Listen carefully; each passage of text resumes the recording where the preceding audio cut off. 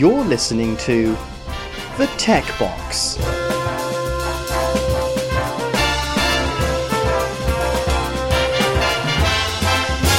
Hello and welcome to episode 68 of The Tech Box. I'm James Honeyball and with me today is Rich Fletcher. Hi Rich.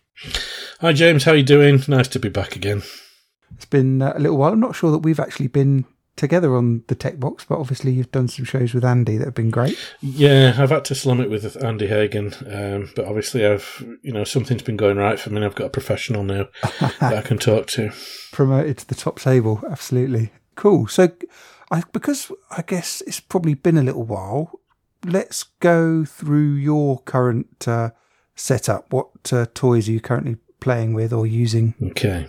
Well, things have changed quite a bit from me since the last time I did any podcasting. I was running our various family businesses that we've got and I could use pretty much whatever I wanted. So I chose to use Apple kit for the most part. Changing every now and again to like an all Google kit, so maybe a Chromebook and the Pixel and whatnot. But by and large, it was swapping between the two. So I was actually seconded to the Department of Health to work on the COVID supply ins and outs and everything that's been going on in the last year. So I've been forced to use what I've been given really, which is a Windows computer and an oldish iPhone, an iPhone 7 Plus. So I've had to work with that kind of stuff, which is I actually prefer. If I don't have any choices, I can just get on with it and just work. But that's the work stuff. I've got like a ThinkPad, as you would expect, with it being a government laptop, locked down, so I can't really do anything with it at all, which is also good. But for my personal stuff, because I still do quite a bit with the business as well, so I have in front of me a MacBook Air, the M1. And it's the cheapest one you can get, the baseline one, which is absolutely plenty for me. I haven't been able to sort of push it, so I won't be able to say whether it's fast or whether it's performant, but the thing that I do really like about it is I can pick it up at any time and it's always got decent battery.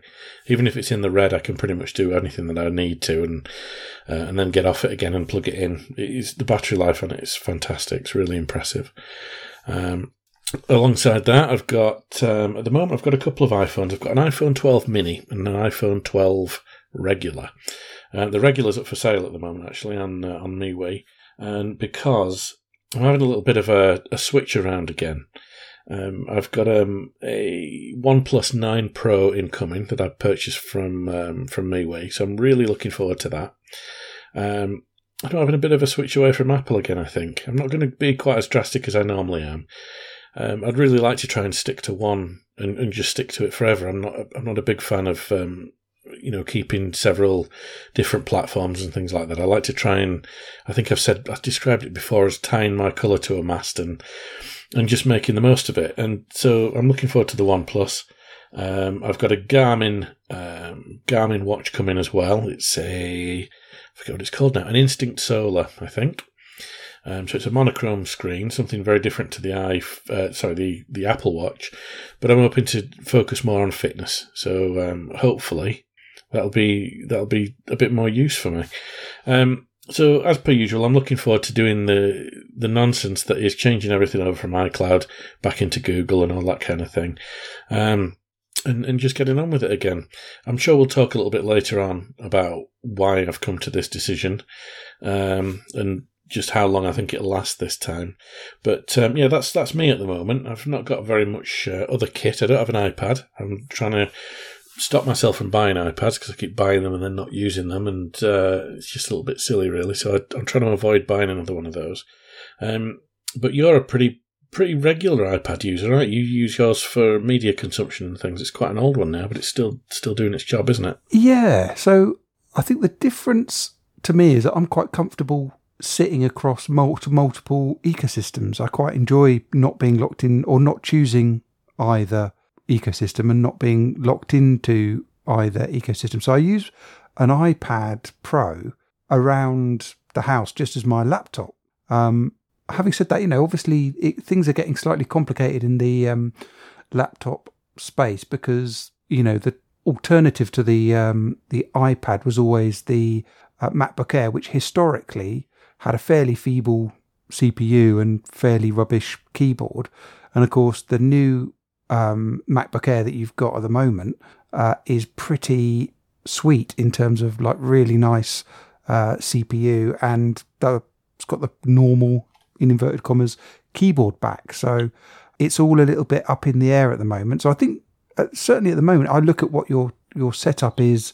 It seems like you've got quite a sweet setup in terms of the MacBook Air and the iPhones that you've got, and presumably you're going to sort of keep certainly I can only assume you're going to keep the MacBook Air for the medium term.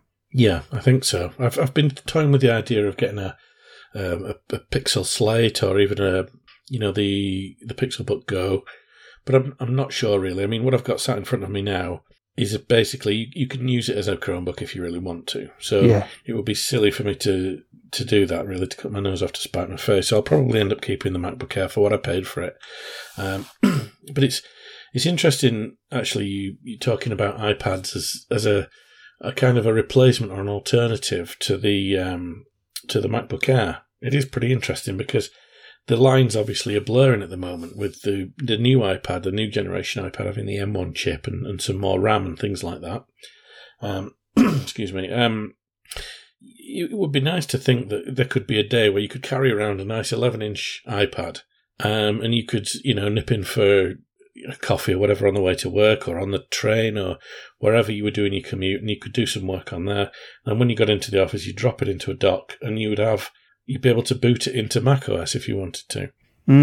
Because it's certainly, there's nothing to stop it. It's possible. It's an interesting thought.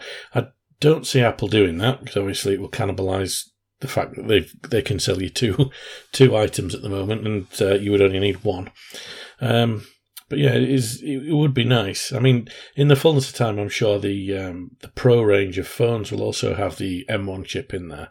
So it'd be even more compelling to be able to dock that in the same way that you can a Samsung into, what's the Samsung system called? DeX. DeX, yeah. That's right, yeah, DeX. And I think Huawei do that as well. Yeah. Okay. Well, I think what we'll do then is we'll go through the Apple announcements that they've just made recently, because I think it's really interesting talking through your setup. I think there's talking points related to each of the announcements that they had quite recently. So should we go through them, and be interesting to get your thoughts on them. So I suppose the first announcement, the first sort of one of interest, I think, is this new iMac, the new M1 iMac in its lovely colours. What's your thoughts on that one? I think they look fantastic. They look really nice. They made some interesting decisions. So, what they could have done, in effect, was because the chin contains all the computer gubbins, if you will, they could have, in effect, folded that round the back and had nothing but screen in the front, and then a small, extension at the back, and then it would just give way to a bit like a camera bump, really, only much larger, obviously. But they could have done that. But I think on balance, as I look at it, I quite like it. And I notice already that Dbrand and people like that have started doing skins for them as well, so you can have the Apple logo on the front and you can change the bezels from white to black and so on. But I think it's a nice machine. I could see it in a kitchen, in a nice dining kitchen somewhere at home, or in a lobby of a hotel, where where it's more obvious choices that. But the obvious advantage with it is as well, what you're doing is you're replacing a very sort of entry level, education-y type machine with something that can certainly fit that bill, but can do so much more as well. The M1 in that iMac is no slouch by any means. No, absolutely. I think it's a lovely looking device. It's the classic Apple thing of really making me want one, but I really have got no use for it. Do you know what I mean? It's like I've got the Mac Mini, which is essentially the same machine inside, and 24-inch for the monitor is probably not quite big enough, and I like to have PC and Mac using the same monitor, which I've sort of discussed previously, and I mentioned earlier about not wanting to be tied in. But if I had my all-white beach house, looking out over the sea with lots of modern furniture inside, then absolutely, I'd want one of these sat on a desk at the side. I think it would set it off quite nicely.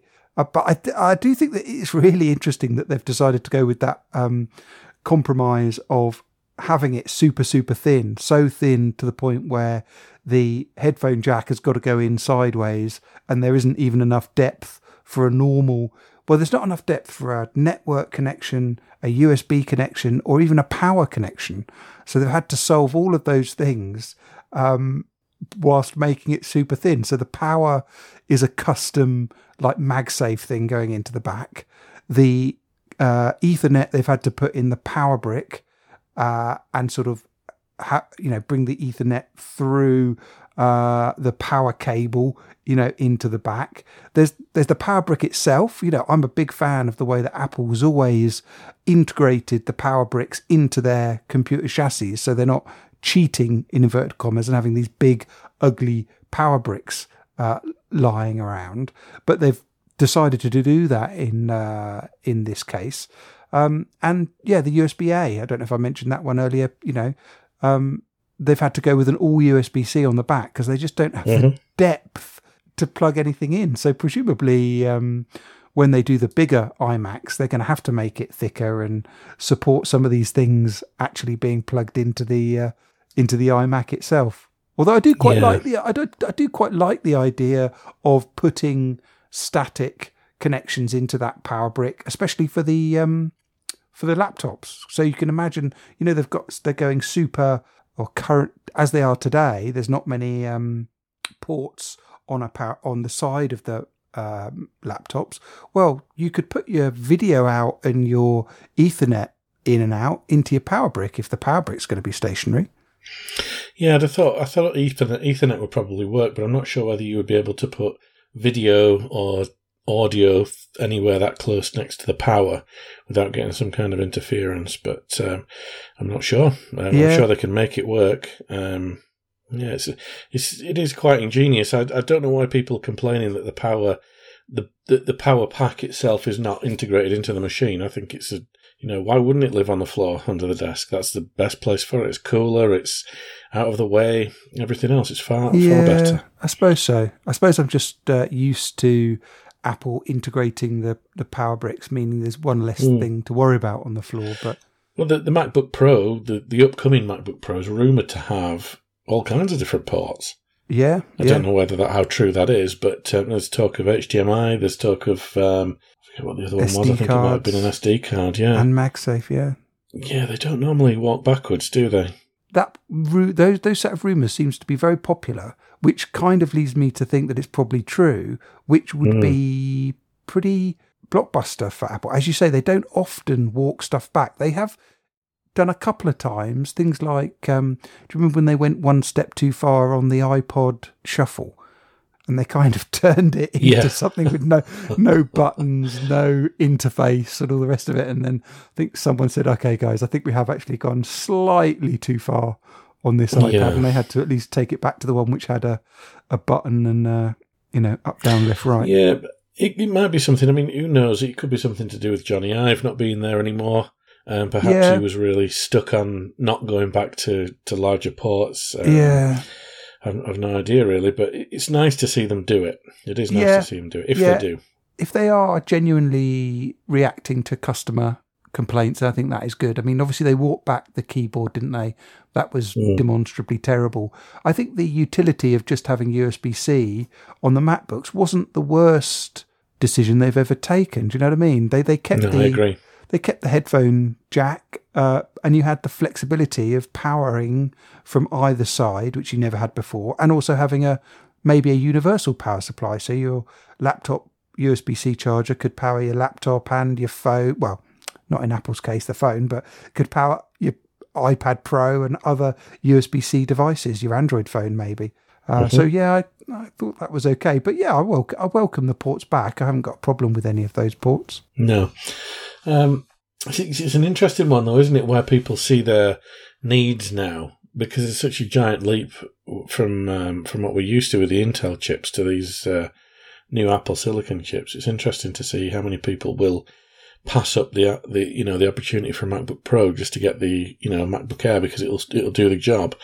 This one that I've got in front of me now is certainly it's just excellent. It's good all round. There's no touch bar, which is good for me.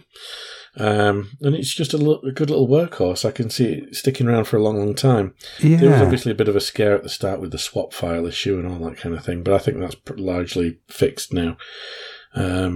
Yeah, it's going to be a tough sell for the inevitably upcoming MacBook Pro propers. It's going to be interesting. I mean, it's going to be very interesting to see what they do with the chip to make it more powerful. I mean, obviously having a few more Thunderbolt ports on the MacBook Pro 16-inch and the iMac, let's call it the iMac Pro or the iMac 27-inch, whatever. They're going to have to put more than 2 Thunderbolt ports on there. Presumably the chips will be faster, but at the end of the day, that MacBook Air is at the moment definitely fast enough. And if it's too much faster than that, you are starting to be in a situation where there's literally excess power. Do you know what I mean? There's absolutely. so fast. I mean, I use my M1, and there's nothing on here that I think, that's a bit slow. But I guess if you're compiling or encoding or doing video work, then the more power, the better, I suppose. So I suppose there will be a market for it. Yeah, absolutely. That was the iMac. So what came after that? So should we skip over the purple iPhone? Yeah, why not? Don't really have too much to say about that. Looks fine. So one thing that got released in this set of announcements that I've actually did get is the AirTags or AirTag. Mm-hmm. So I'm now in receipt of a bunch of AirTags, and I've been playing around with them, and they seem pretty good actually. There's only one minor sort of gripe in terms of what was promised and the reality, and that is, I don't know if you've seen the graphic. The idea of these AirTags is that if you lose you attach them to your keys or some other object, and if you lose it, then you can use your iPhone to kind of as a sort of tracking device to get back to your AirTag. And one of the really cool things was that with the ultra wideband tech that's in the iPhone 11 and the iPhone 12s, it would be able to give you an arrow to point in the room. That's right. How many feet away or how many meters away it was and exactly where it is. Now, for me, that doesn't kick in until you're pretty close. So it's maybe not too much of a big problem for me. I don't live in a huge house, but I can imagine that if you lived in a big house with big rooms, then actually it might not be quite as handy and not quite as quick to find your keys or whatever as you might have imagined. But you do have the option to sort of play a little beeping noise from them, which is quite useful in identifying them as well. The one use case that I was looking towards, but I'm wondering now if it's going to be feasible, was just chucking it in my glove compartment and seeing if I can track my car with it.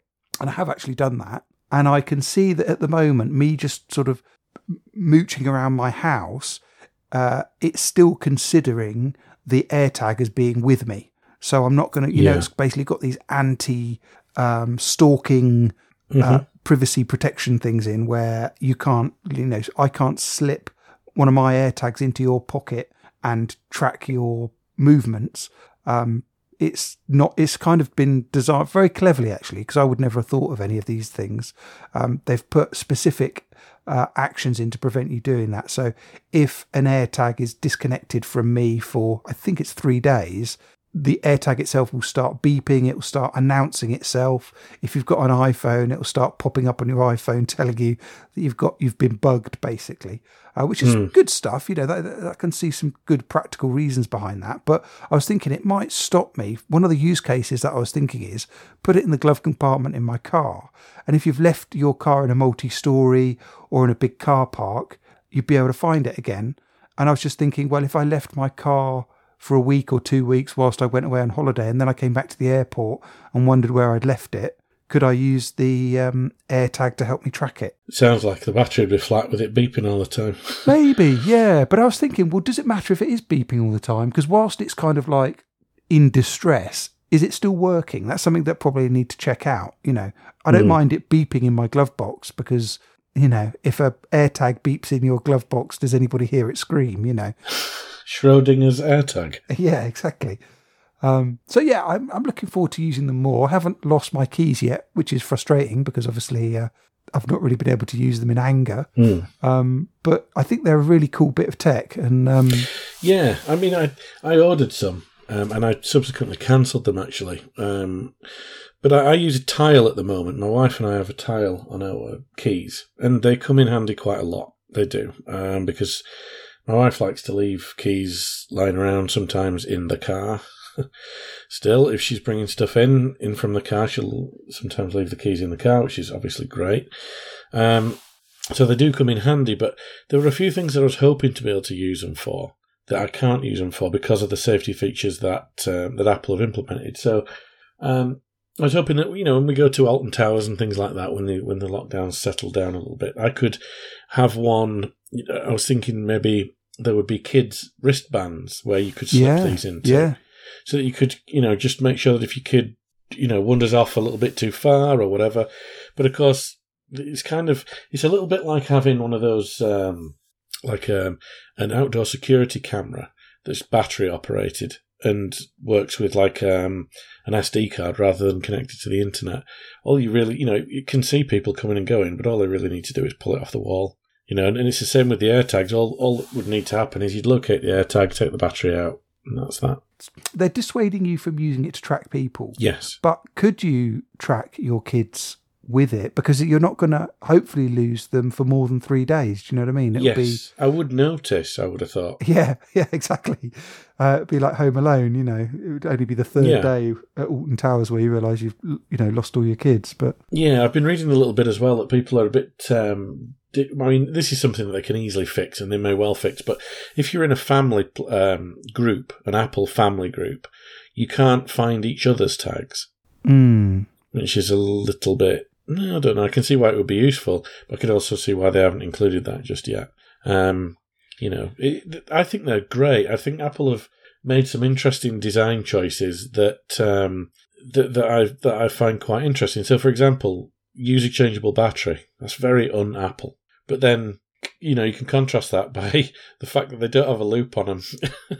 So you can't just use them, on their own on a keyring. You have to buy a third-party thing. And, of course, I don't know whether you've seen them or not. Have you seen the Hermes luggage tag? Of course, yeah. It's just bargain. Amazing. But anyway, each to their own, I suppose. But yeah, I like them. I think they're good little things. I like the fact that you can put emoji on them and have those, those etched on there as well. I think they're a good little idea. And it's yet another way for people to stick within that ecosystem. It's another little benefit to keep people in there. Yeah. Which is great in one respect, but it's also something that is repelling me slightly as time goes on. I think that the one thing that's... Because when they first got announced, I was thinking, okay, I'll get them because, this has been previewed. Then I was kind of thinking exactly what you're saying there in terms of, well, actually, it'd be nice if there was a multi-platform version of this. But the beauty of the AirTag is that it's going to use the network, anonymously use the network of however many billion iPhones there are out there. So what manufacturer gets close to the level of penetration that Apple does in the places that you're tending to go? I mean, even Samsung is only one of a few Android manufacturers. Okay, it's pretty pervasive in the UK, for instance, but if you go to lots of other countries around the world, the dominant Android manufacturer is not going to be it's not going to be so dominated by Samsung. You're going to get a lot of other manufacturers in there. So how do you have a multi-ecosystem version of this? I think that's where the AirTag really wins. Even though it's only iOS, it's every iOS. Yeah.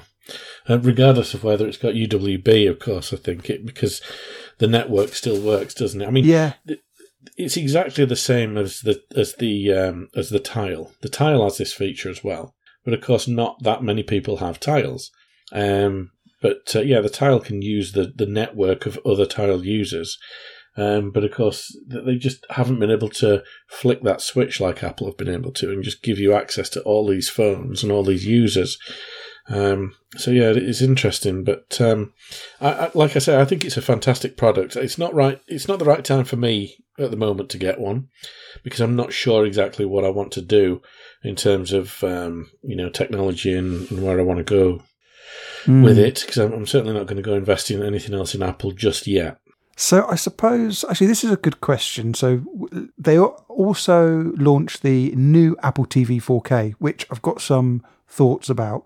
But before we dive into that, what's your entertainment setup? So we've gone through your sort of phone, your laptop, your lack of iPad. But in terms of sitting down in front of the TV, what's the technology involved there? Mostly Amazon kit. So I have a Fire TV, 4K Fire TV on pretty much every television in the house, I think, because they're so inexpensive and I think it's the most agreeable platform in terms of everything else working on it at the moment. Yeah. So I have a Cube. I have a Fire Cube in the main room. I have various Echo Studio. I've got 2 Echo Studios. I've got an Echo Sub. I've got an Echo Show, and I've got some of the new Echo, just the round balls, the larger of the 2. I've got one of those in the kitchen. But I like them. I find them all right, and the kids really like them as well. They like interacting with it and using it. It's very intelligent, and I like being able to play my music wherever. It's very simple. It kind of does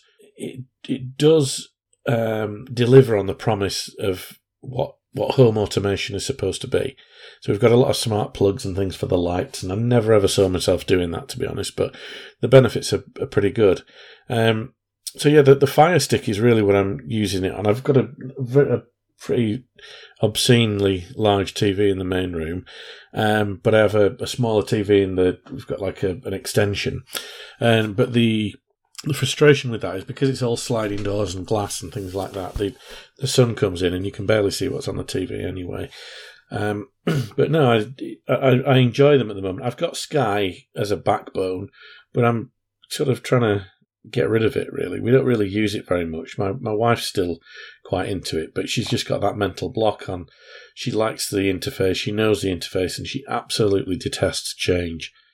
So it's going to be quite difficult to wean her from that. But we've got a very long, thin house, and it's quite old, so the walls are very thick. And the Sky Q system, the mesh system that it uses, is quite infuriating at times. I think it's getting confused with 2.4G and 5G and the different network frequencies and everything. I've got a few boosters lying around for it as well, but it doesn't seem to help. But as I say, by and large, it's not too bad at the moment. It's not too bad. It sounds like you've got Siri or Alexa sort of. That's Alexa coming through to you. Someone's come in, because my office, I work at home now. The office is at one side of the house, and so if we get deliveries and things like that, I have a Ring doorbell, so I can see who's come in, which delivery man it is, and just ask them to leave it where it is, or I can leave the call and go and see to them. It's pretty good. Again, that's another sort of Amazon property, I think, isn't it now? Yeah. I've just sorted out my Ring. I've got a Ring doorbell and a Ring floodlight, and I've only just got round to fitting the Ring floodlight on the back, because I already had a floodlight mounted, even though it had died many years ago. It was fairly straightforward for me to get my ladder out and fit this Ring floodlight. So I've done that, and I've started playing about with that, and I'm really happy with it. But I've not fitted my Ring doorbell yet. But it works really well. I do like the Amazon ecosystem as well. I mean, I've got a couple of the Fire Sticks, and they are really great. And as you say, they have got really broad support across apps. Nice little user interface, nippy enough. I think they're really impressive, and I'm quite jealous that you've got the Cube, because that's the big daddy of the Fire TV devices. So, do you notice that being a lot quicker than the sticks? Not really, to be honest. I mean, the advantage that it's got is that it's got the speaker in it, so you can speak to Mrs. A. The lady in the can. Yeah. Mrs. A. And it'll speak back to you, and you can turn the TV on and off, and you can get it to show you various different security cameras that are around and all that kind of thing.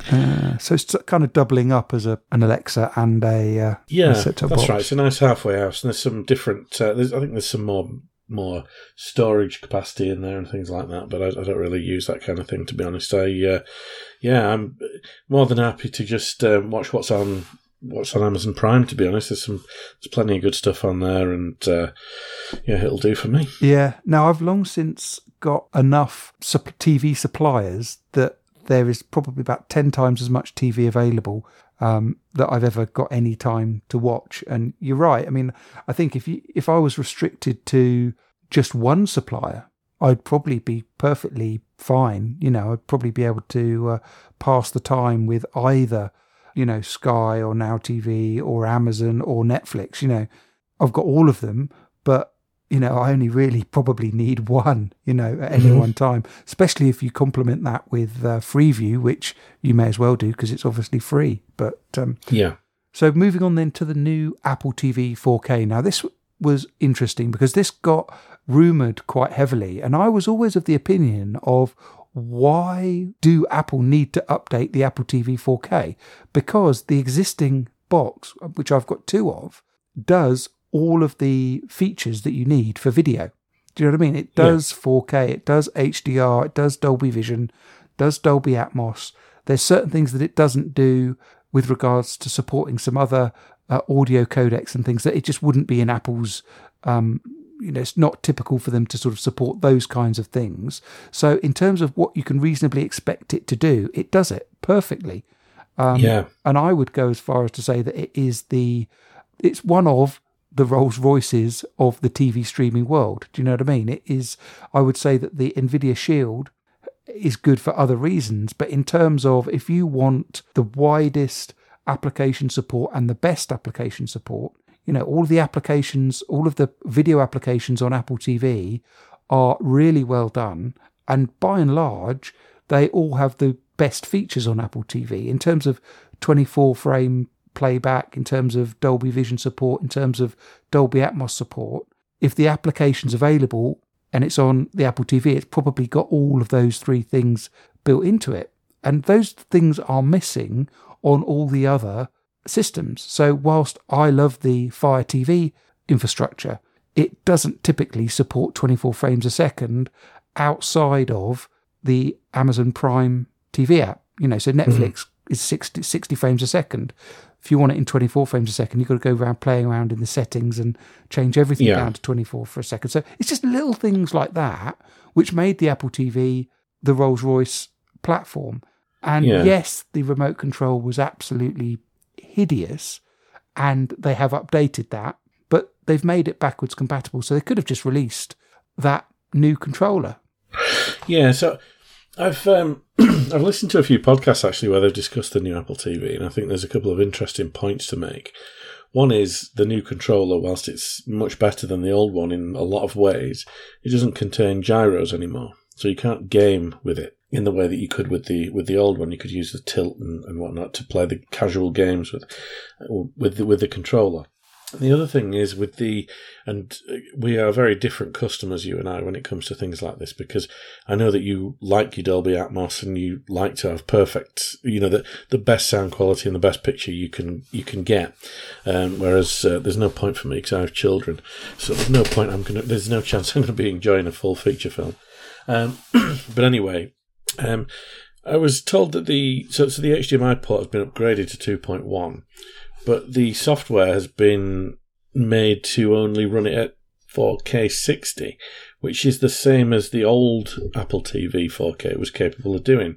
So whilst in theory it can do 120 frames a second or whatever you want to get out of your 2.1 HDMI, it won't support it. So I find that a little bit odd as well. Maybe it's something they'll mess around with an update. I tend to find sometimes Apple do protect their products when they initially launch them and kind of stress test them a little bit out there in the market, and then turn the features on a little bit here and there just to see what's what with it. Yeah, they do put some strange. I'm told there's what is it, like a moisture detector or something that's in the HomePod Mini that's not used and not referenced anywhere? Barometer or something, some pressure monitor or something. Yeah.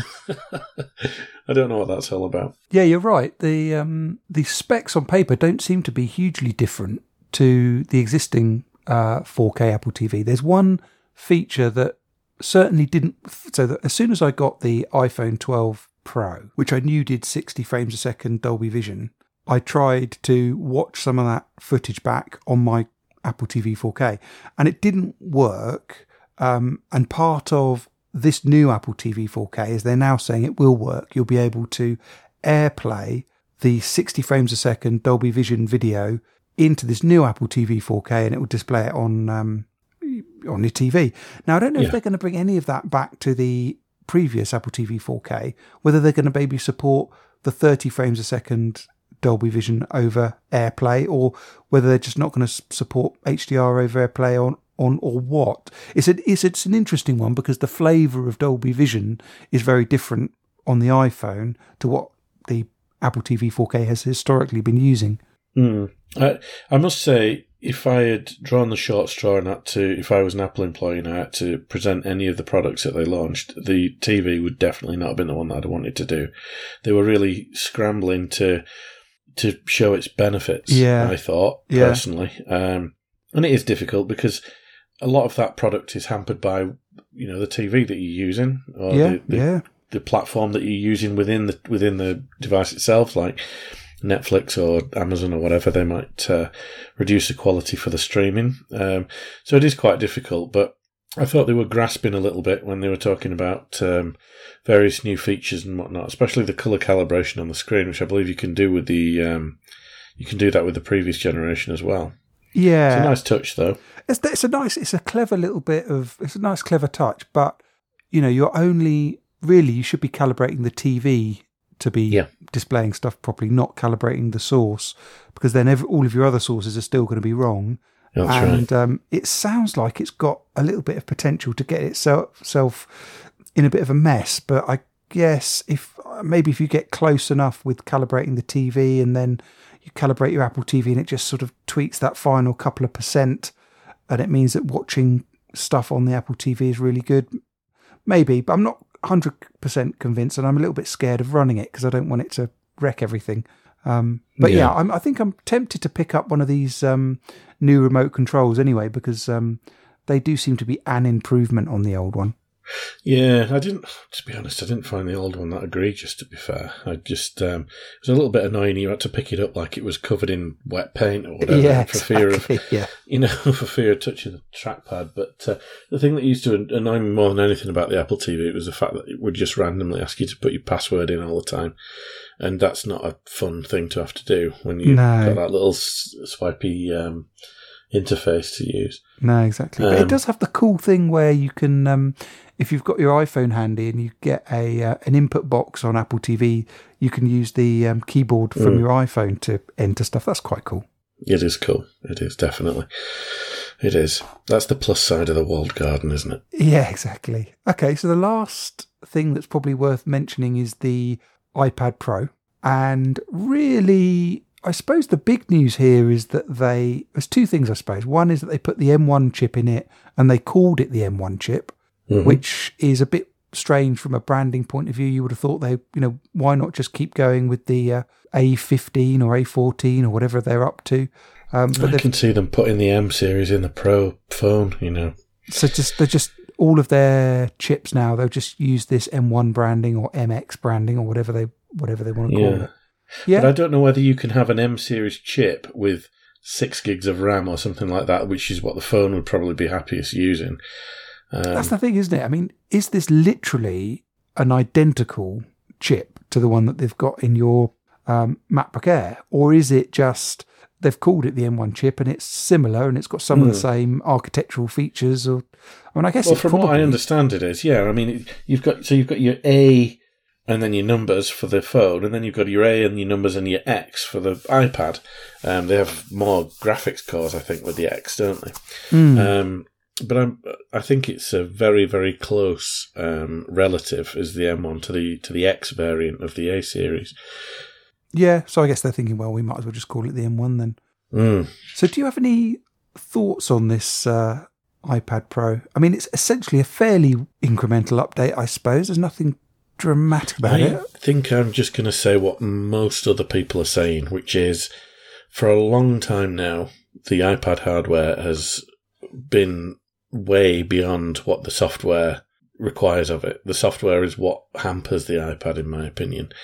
There's a steep learning curve if you want to use it as Apple want you to use it, which is, bringing in windows from the side and split view and everything else. But for me, I've never been able to just get on with them all the time. And I know there's a lot of people out there that say that will say, oh, you can't do proper work on an iPad. And it depends what your proper work involves. Somebody like Federico Viticci, for example, he's a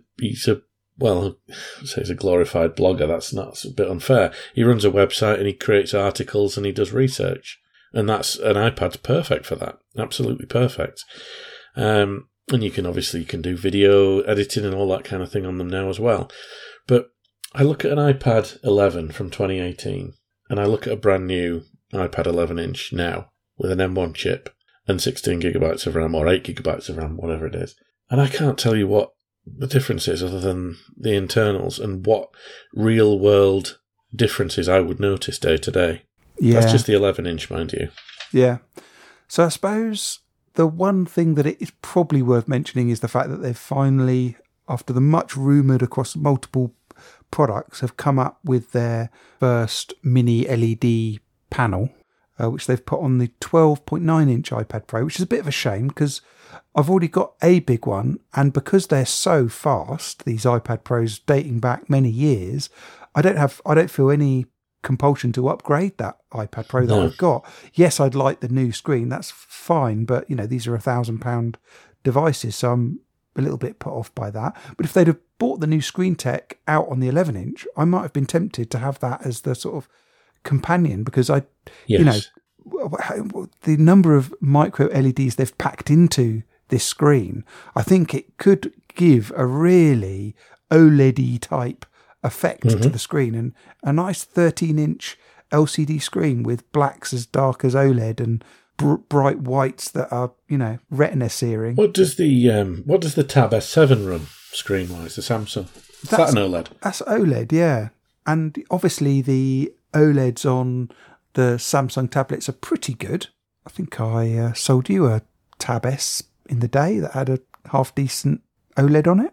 I think you're probably right, actually, yeah. But this, there are some advantages to LCD. Sometimes an LCD does just kind of look a little bit nicer and easier on the eye sometimes. Although AMOLEDs keep getting better and better every year, or OLEDs keep getting better and better every year, I do think this screen tech is quite exciting, and I would like to have a device with it. So yeah, if someone gave me this iPad Pro, I'd be very, very happy.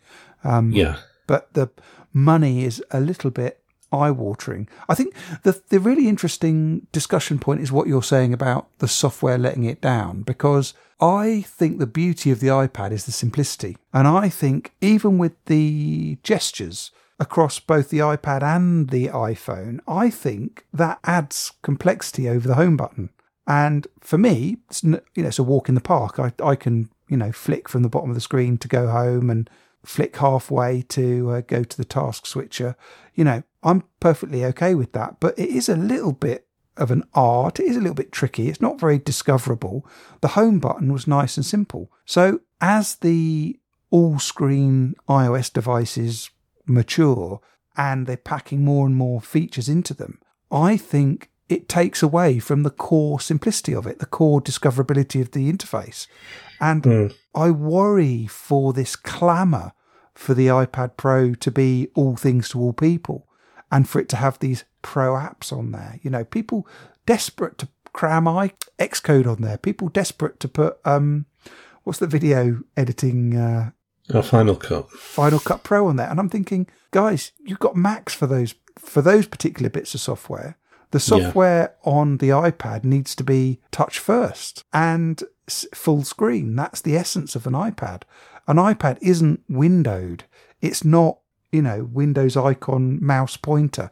That's not the paradigm of the iPad. If you want it's a very different way of working as well, isn't it? You're forced exactly. to do one thing at once, and that's how a lot of people like to work. So it does have advantages that way. I quite like the idea that you can have a YouTube, even though I don't think it's actually possible with YouTube, but you could have a video playing in the corner whilst you're maybe putting a document together. But, multitasking over and above sort of that, I think is probably asking a little bit too much. I'd rather they kept the iPad focused on its primary interface, the touch interface, the single application running, the swipe-based, gesture-based, keep it like that. Don't try and introduce, Mac features into the iPad. Complexities. Complexities, exactly. They did a reasonable job with the mouse support. They kind of kept that iPad-y.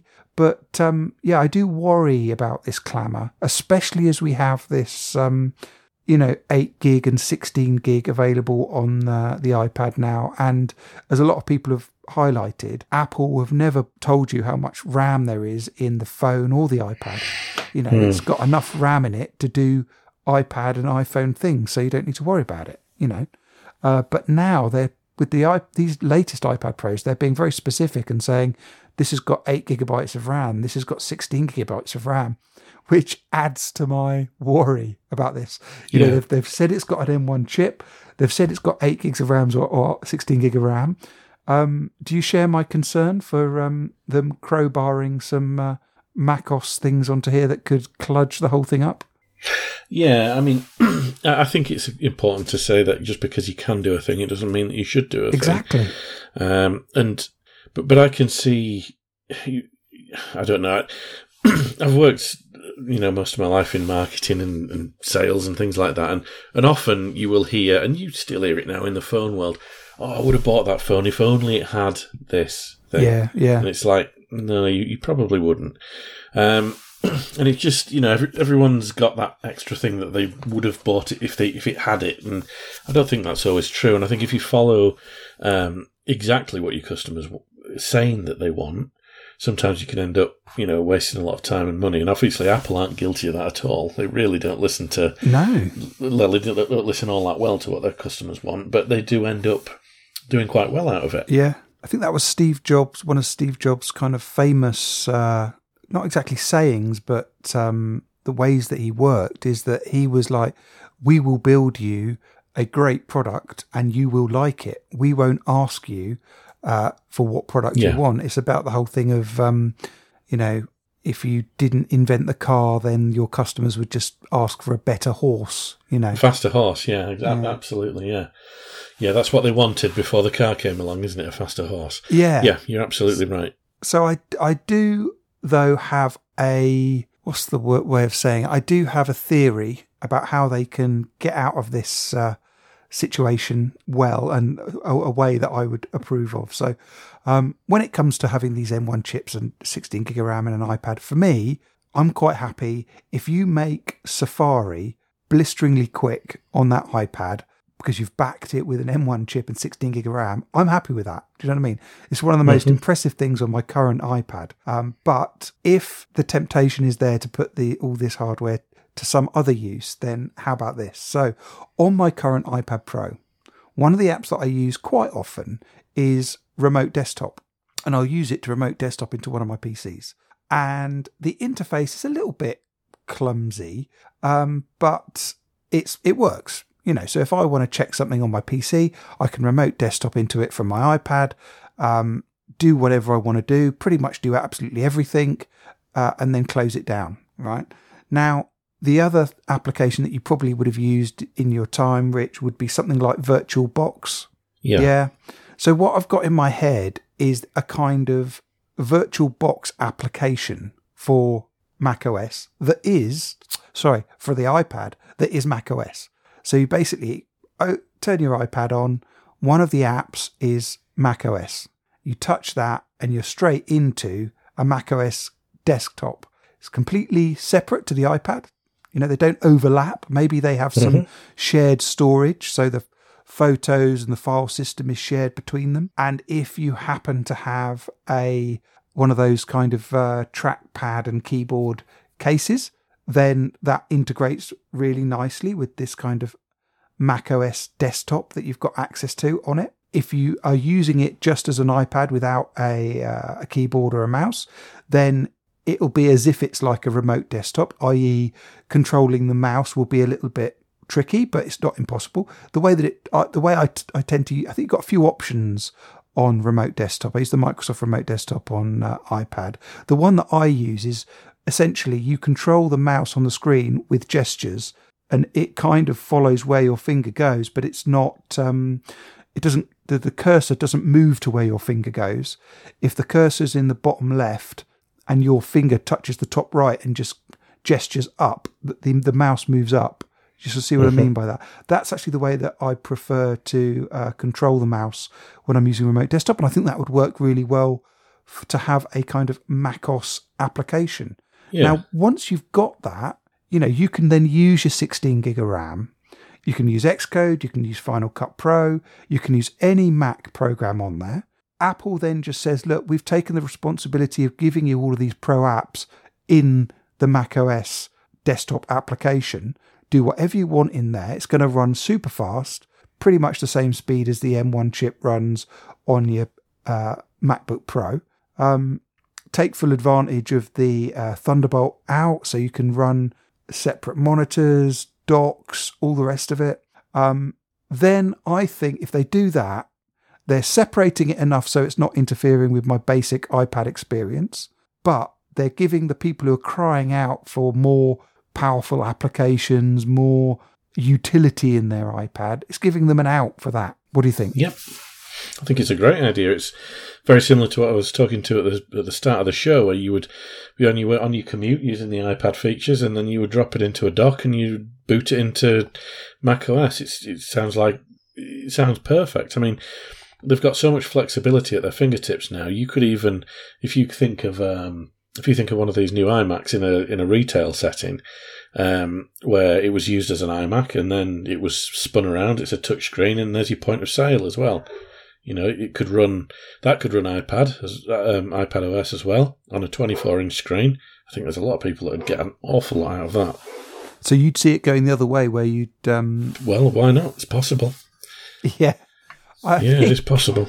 It's probably unlikely to happen either way. But having said that, I suppose whilst they don't have the touchscreens on the Macs, you can run the iPhone applications directly on there. Yeah, I think I think it's commercially, for commercial reasons, they won't enter into any of this. If they can sell you an iPad and a Mac and an iPhone and all these different things, then they will. And that's what's going to keep the shareholders happy. Oh, I'm sorry. I was just going to say, they don't mind cannibalising their products from time to time. So, for instance, they bought the iPhone out knowing that it would kill one of their major businesses, which was their iPod at the time. Yeah, that is true. I think you've got several very strong sectors, though, now with iPad and Mac and iPhone. I think they're all very strong. So any one of them could take them into the future, but obviously it's iPhone at the moment, which is the lion's share of their revenue, isn't it, still? Yeah. So we wait WWDC to see exactly what they're going to do with the iPad Pro with the M1 chip. Yeah, they've got to do something. There's no way they can just leave it as it is. I mean, just to finish off my whinging about the iPad, I think I put this in our chat group a week ago or so. I'd looked at the pricing and I thought, right, okay, so you can get a 12.9-inch iPad Pro for £999, and that's got 128 gigs of storage in it. If you want 2 terabytes of storage, the price doubles to £2,000. So Apple are basically valuing an extra 8 gigabytes of RAM and 2 terabytes of storage at £1,000, which I think is it's just cynical taxation. It's a case of, if you've got money for an iPad Pro, then we'll have a little bit more off you, please, for some more storage and things.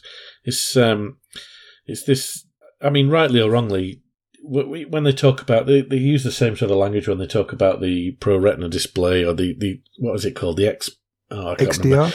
XDR, yeah. The fancy display that they've got with the the stand that's £1,000 for the Oh, stand, yes. Yeah. and people just say, "Oh well, people will pay it." But Yeah. is that a reason to do it, to price it at that because people will pay it? I think it's just ridiculous. But I know I'm not on my own there, but I'm screaming into the abyss because people will pay it. People will pay £600 for 4 wheels to go underneath their Mac Pro and things. So they must be doing something right, and people are obviously happy enough to do it. Yeah, I think £1,000 for a 2 terabyte SSD and 8 gig of RAM is pretty egregious. I think the only consolation you can have is that you can assume that the RAM is probably fairly quick and the SSD is probably fairly quick and long lasting. But even so, even if you got the top end PC components for that, it's not going to cost you £1,000. Well, maybe they're doing it because they don't envisage themselves, selling many of them at that. I know Gav's got, I think he's got is it a terabyte he's got in his iPad, or is it 512? I can't remember. But he doesn't use all of it, but although he does use quite a lot compared with the rest of us, he does have quite a big requirement for storage, doesn't he? But, yeah. Okay, so we've listed out there all the reasons why. I suppose not all the reasons, but we've certainly listed out some really good tech that Apple are currently offering. But you seem to be sort of moving a little bit away from Apple as your tech supplier. Yeah, a little bit. I just for reasons like the one we just talked about there, about £1,000 for RAM and ROM, and things like that. And I just see, as I take a step back and I look at tech, I just think, who is it that's creating for everybody, and who is it that's creating for just themselves?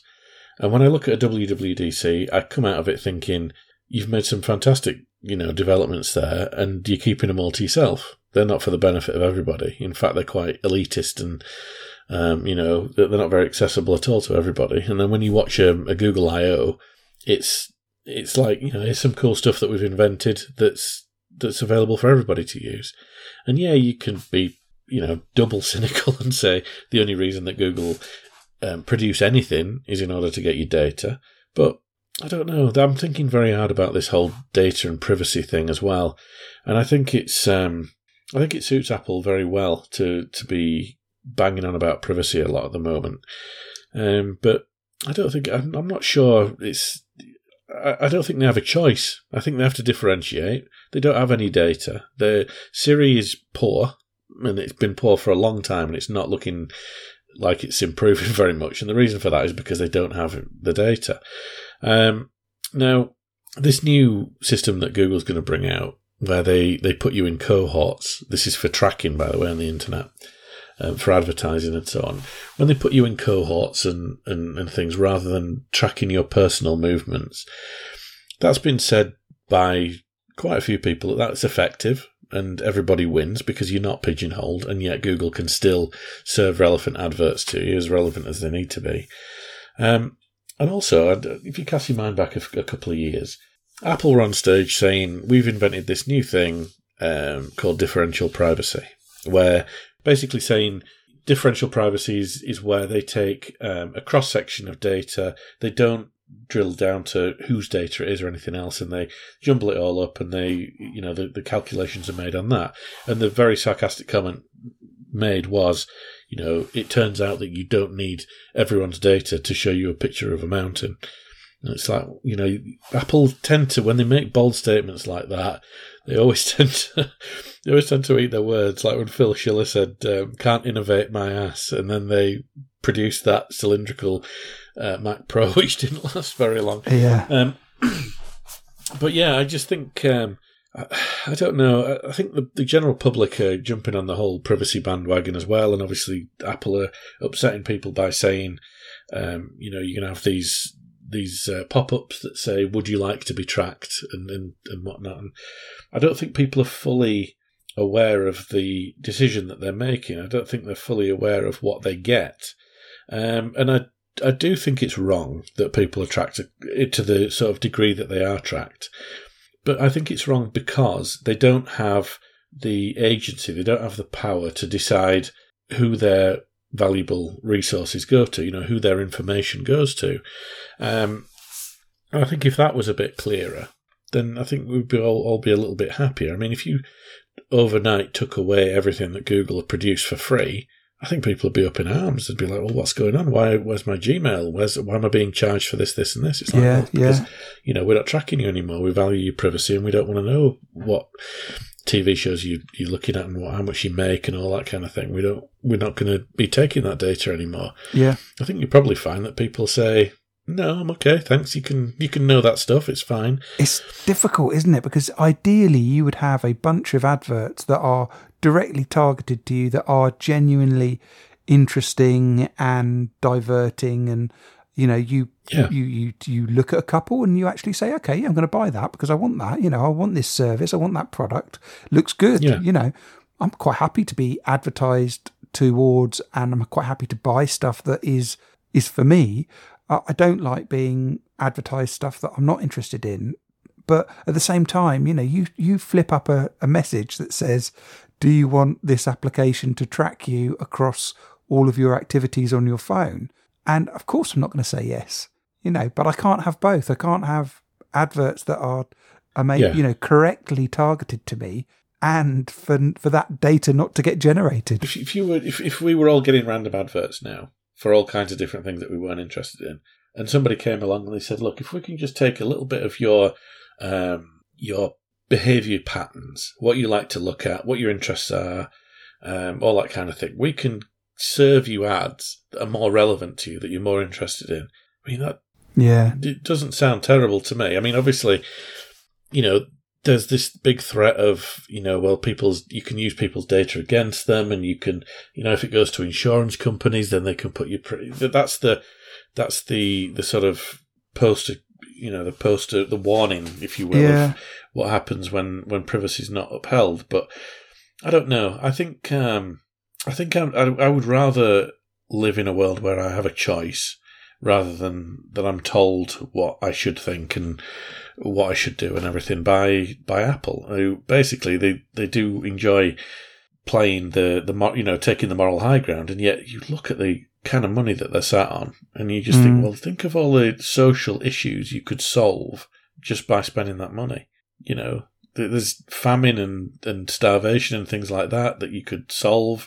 You could pay your taxes. You could bring some of your manufacturing back to the US or wherever you want to bring it back to. But I don't know. I just think they give with one hand and take away with the other. And I know that all companies are in it just for the shareholders and they're all in it for the money and everything else. But I just I don't know. I'm feeling a bit more hippie-ish these days, and I think I'm looking forward to getting my OnePlus and feeling a little bit more like I'm a citizen of the internet rather than just an Apple person, And be comfortable with the fact that your Google phone will probably be slurping up. I was going to just put a figure on what percentage more behavioural data it would be, but well, interestingly enough, James, one particular application that Apple aren't putting that warning on when you open it up, and that's the App Store. They're more than happy to take your data when you're browsing the App Store and feed it back to their customers, but of course that's a first-party application, so according to them it doesn't follow the same rules as third-party applications. I should actually say there is something. I'm talking about Google at the moment, and I'm missing out on the elephant in the room, the big, sweaty, pale, ginger elephant that is Mark Zuckerberg. And I don't agree with a lot of what he's produced, but I just think Facebook itself and Instagram and whatnot, they can be used for such good. Yeah.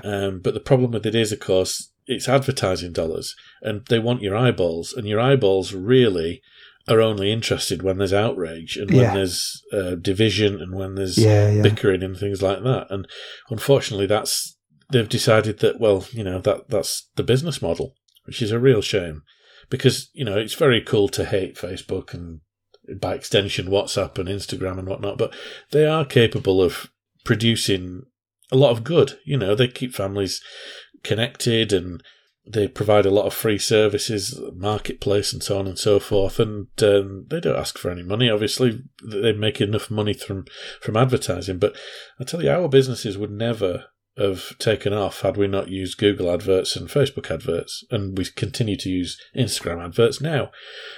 And that's because we were a small business and we were growing. We wanted to get out there and we wanted relevant people to see our wares, if you will. And we just couldn't have done it any other way. So why do you continue with Instagram but not Facebook and Google? Audience more than anything, I think. Facebook got very, what's the word? It's very combative there. And I think Instagram's nice because it's just pictures. And you really have to go looking if you want to find the hate. Well, certainly in the circles that I run in. Yeah.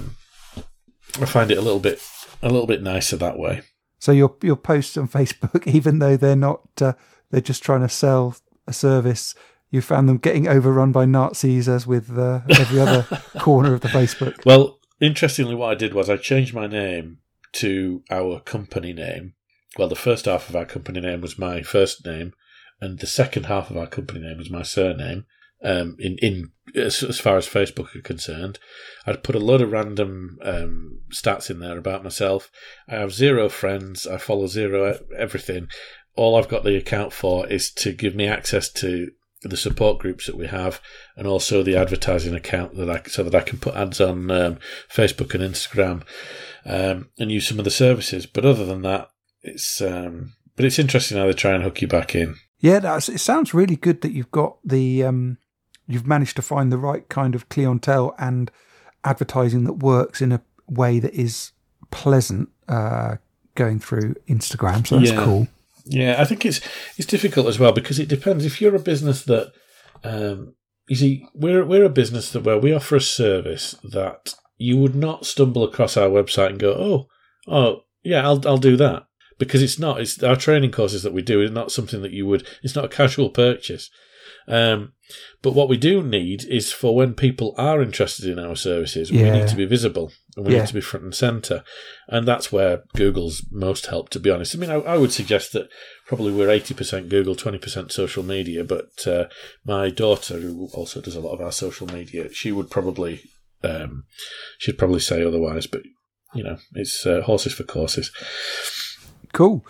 So, yeah, we'll look forward to hearing about the OnePlus 9 Pro. It does sound like a really jam-packed device. Yeah, I can't wait. I'm really looking forward to it. It'll be my first OnePlus. Aside from the OnePlus One is the only other OnePlus phone that I've ever had. I'll tell you what we haven't spoken about, which should probably save it for another episode, is my little foray into the Xiaomi ecosystem as well. Which was quite nice, which I had a couple of months ago. But we can save that for another conversation if you like. Do you still have it? No, I don't. I had a Mi 10T Lite, and then I had that was a great phone. That was a fantastic all-round phone, and I was absolutely astonished at how much money you have to spend to get something of that quality. The only issue with it was I like to play PUBG on the phone. And did struggle a little bit with that. So I got rid of that and I bought a Poco F2 Pro, which was also an incredible phone. And it's only when you get the fringe, when you try and do the fringe stuff, maybe not the fringe stuff, but so I was using that alongside my iPhone, and I'd gone out to pick up, I forgot what I was going to pick up now, but I got out in my car and the sunshine was quite bright and I couldn't read the screen on the Poco, but I could on the iPhone, and I thought, these are the little perks that make it, this is where you find out why it's only sort of £200, but it had up-to-date top of the range chip in there and everything else. It ran PUBG really well. It was just fantastic. It was really, really good. Really good phone, and I'm hoping that the 9 Pro is going to be good as well. I'm told that, well, from what I'm reading, the ultra wide lens is really cracking. It's really good, so I'm looking forward to taking some photos with that and getting some different effects and things. And also, when the Google Camera add-on comes out for it as well, that'll give me another dimension to play with. So yeah, I hope I can make the change, and I hope I can make it stick this time, because my entire family are on Apple, and but my 9-year-old is making noises that she wants a Samsung. to start doing some of the videos. She does a lot of content creation and things like that. She's I don't know where she gets that from, because she doesn't get it from me. She's very, very creative. Why would you want a Samsung for video? Well, because apparently you can get this recorder. It's kind of a screen recorder. It's an app, basically, and it allows a floating bubble in the corner where you can pause and restart and mess around with the video functions whilst you're doing other things, and there's just nothing really comparable. She has an iPhone XR at the moment, or 10R, and it's great and everything, but she doesn't use it very much. So I think we'll probably end up trying to sell that and get an older, maybe a Note 9 or an S10 Ultra or something like that, and see how she fares with that. Yeah, it's fascinating, isn't it? That it is. One little bit of app functionality can move you from one ecosystem to the other. So she does lots of stop motion and things like that with her Barbies and all that brilliant. Kind of thing. That's fantastic. Yeah, and she's been documenting the growth of this tadpole that she's got and amazing. All the rest of it. It is. When I watch her on her iPad, when I'm just like observing her from the other side of the room, I've never shown her or taught her how to do anything at all with that iPad, and yet she pulls stuff in from the side. She's swiping in from the bottom. She's got various different chat things open. She's got Discord open, chatting to her little friend in Canada. We should have brought her on to discuss the paradigms of iPad usage. Well, I'm just really trying to find out what it is that she wants. She has an Oculus that she didn't really use very much, a Quest 2. I think it's, Quest 2. She's got a desktop PC, which she likes a lot, but our house is a bit old and spooky, so it's difficult she won't just sit there and play on her own with it, because she doesn't like being on her own in her bedroom and stuff like that when it's dark and whatnot, because it's quite spooky. So I got her a Huawei laptop, and she seems to like that. So yeah, I'm just trying to give her some options really and see where she lands. But cool. It is interesting. There's no brand loyalty with these youngsters, Yeah, it's cool that she can go from one ecosystem to the other seemingly more easily than you can. Yeah, absolutely. But mine is pure. I don't know. It's the old saying of comparison is the thief of joy. Like my work setup. My work setup is absolutely fine. It's rock solid. I don't wish for anything else. And all it is Windows 10. And, I went and treated myself to a mechanical keyboard recently, but I didn't really get on with it, didn't like it. So I'm back on my what are they, Logitech keys to go or whatever they're called. Oh, yeah. Yeah, I did treat myself to an ultra-wide monitor, which is fantastic. That's Daniel Cunningham's recommendation. It's really, really good. Love it. Cool. All right, well, as I say, we wait for your reports on the new OnePlus 9 and hopefully speak soon. Brilliant. Yeah, it's just so much nicer speaking to someone other than Andy Hagen, I can't tell you. I can imagine. I can absolutely imagine. He's an awful man. Anyway, I'll speak to you again soon, and hopefully we can make this a bit more of a regular. Cool. Brilliant. Cheers, Rich. Right. See you later. Thanks a lot. Cheers.